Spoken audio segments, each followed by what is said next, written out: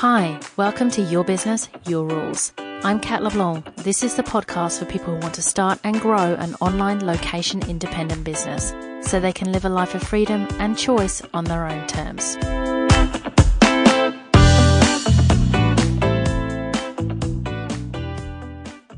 Welcome to Your Business, Your Rules, episode 21, How to Decide on Your Business Idea. Right now, you might be in one of three different places, and the process I'm going to walk you through will cover all of those. You might have no business ideas or feel that none are ones that are really suitable for you. You might have one business idea but aren't entirely sure if it has legs. Or you may have several ideas and you'd really love to do all of them and you're having a terrible time making a decision. So if you're in one of those spots, let's go through the 6-step process of deciding on your business idea. Step 1, write down your ideal working day 5 years from now. So first, I'd like to ask you to take a step back from the actual ideas themselves and to take a few minutes writing down your ideal working day 5 years from now. So why am I suggesting this? Because you'd be amazed by the number of people who would like to have a cafe but most definitely don't want to get up early, or the number of people who come to me wanting location independence but are considering businesses that would have them tied to one place. The purpose of the exercise is for you to wipe the slate clean of any ideas you might already be developing an attachment to, because we do this, we love our ideas, and ask yourself, what do I really want? So write down what your ideal workday looks like to you. Are you with a team? Are you working solo? Where are you? Are you traveling, living somewhere else, or are you working from home while the kids are at school? What kinds of tasks do you see yourself doing? Do you prefer to be given work to finish by yourself, or do you want to be researching or coaching? How do you envision the kinds of things you'll be doing? Now, we want this to be inspirational to you, but not beyond what is realistically possible. There will likely be more work in the first few years of business, but at the 5-year mark, your business will be relatively established. So by taking that 5-year point, we're essentially creating something to aim for in terms of what your working life will look like. And if any of the ideas you already have don't line up with what you really want your life to look like, then scrap them because they aren't going to lead to you being any happier. Step 2, release the attachment to the perfect idea. People put an incredible amount of value onto an idea. Really though, everything about success and business is in the execution of an idea rather than the idea itself. Ideas are actually a dime a dozen. The human brain has approximately 50,000 thoughts a day, many of them ideas. The reality is your greatest chance of success is to pick an idea, preferably one that has been proven already, is simple to start, and you can start pretty much right away. So let's break that down. 1, the idea should be proven. 2, the idea should be simple. 3, the idea should be possible to start pretty much right away. So let's start with proven, and by that I mean not necessarily original. The highest risk ideas are the ones that have never been tried before. And the reason for this is if it's never been tried before, there really are only 2 possibilities. 1, no one else has thought of it yet, or 2, it hasn't been profitable, so the people that did try it have given up. While it is possible that no one else has thought of it yet, it's much, much more likely that it's just not profitable. So instead of waiting for the perfect idea, look at what is already out there that you can put your own take or spin on. Mark Twain said, "There is no such thing as a new idea. It's impossible. We simply take a lot of old ideas and put them into sort of a mental kaleidoscope. We give them a turn and they make new and curious combinations." So detach from the concept that your idea needs to be new and definitely detach from the idea that it needs to be perfect. Look for something that's already been proven to work so that you can improve or do it differently.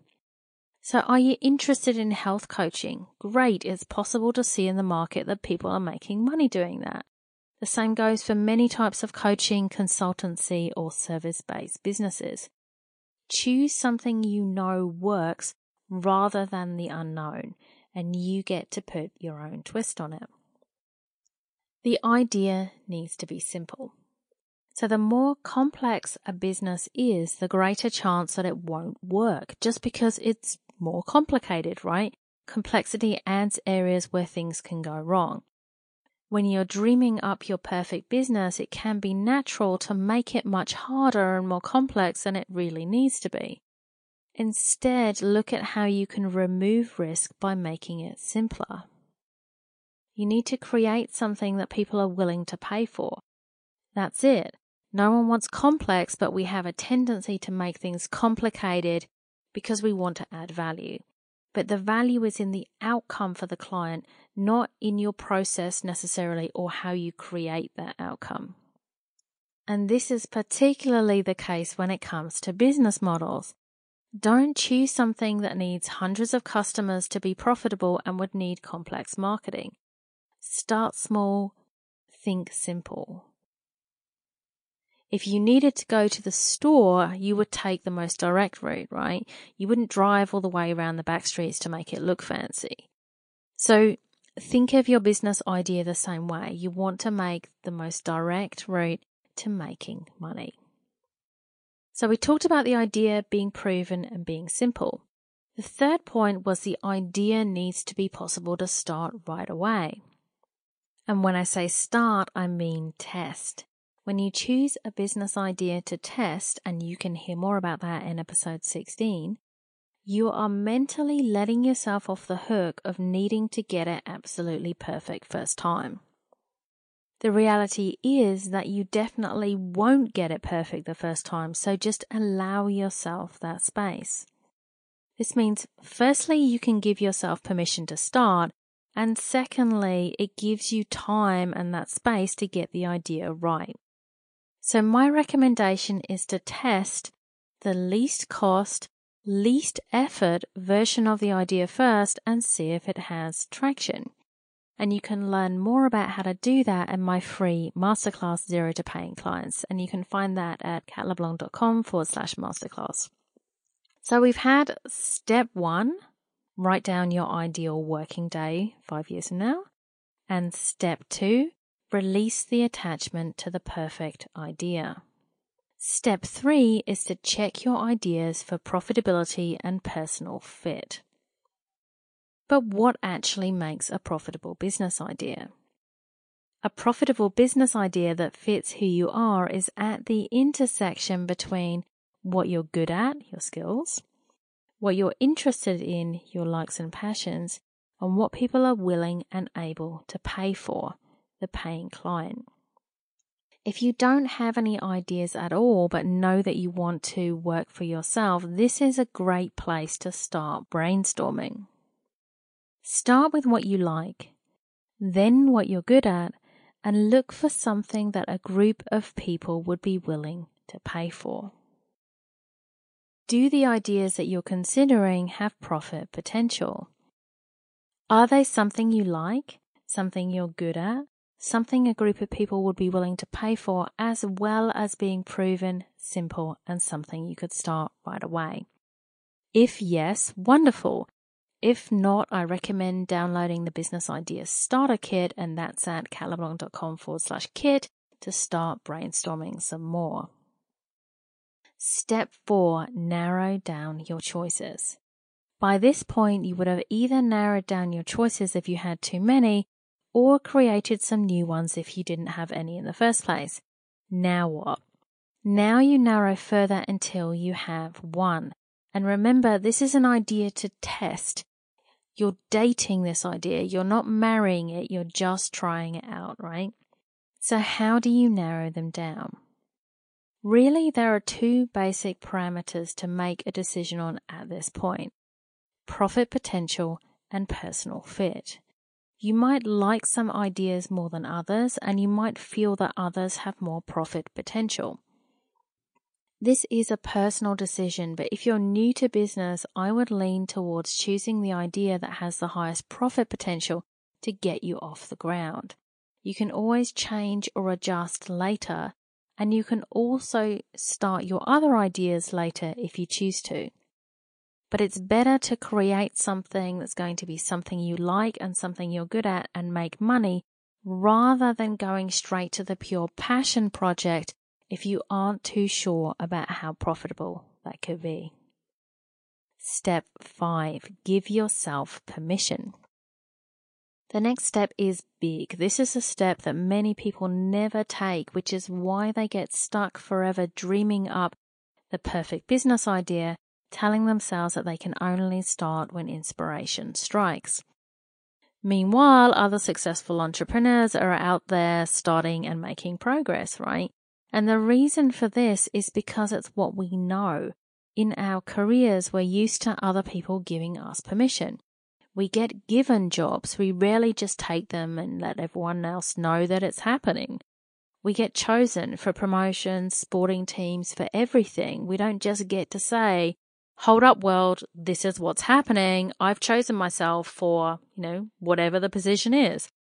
But in entrepreneurship, you actually do have to pick yourself. You have to give yourself permission. So give yourself permission to test out the best idea. Not permission based on it being when you are ready or when it's completely perfect enough. Just give yourself permission to try it out. And step 6 is to start. And of course, with starting, what we mean is start testing. And you can start knowing these important points. You've chosen something proven. So people have done this successfully before you, so your chances are significantly improved. You've chosen something simple, so there is less possibility of error, and anything that doesn't work you can easily adjust.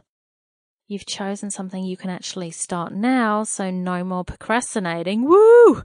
And you've chosen something that suits your skills, talents, likes, and passions, and you anticipate you most likely have a potential paying client. And you've understood that no one else is going to choose you or pick you. That truly is your job. So now it's time to get to it. And if you'd like to know more about exactly how to get started and avoid all the pitfalls out there, do join my Zero to Paying Clients Masterclass, and that's at katleblanc.com/masterclass. And I'll be walking you through how you shouldn't start your business, how you should start your business, exactly what steps to take along the way, and we also go into more depth on business ideas, niche, business models, and leveraging up your business. Have a wonderful day. I will talk to you soon. Thanks for listening to Your Business, Your Rules. I'm Kat LeBlanc. If you like this show, I'd love you to subscribe, share, and leave a review on iTunes. And if you'd like to continue the conversation, head over to my website at katleblanc.com. Until next time.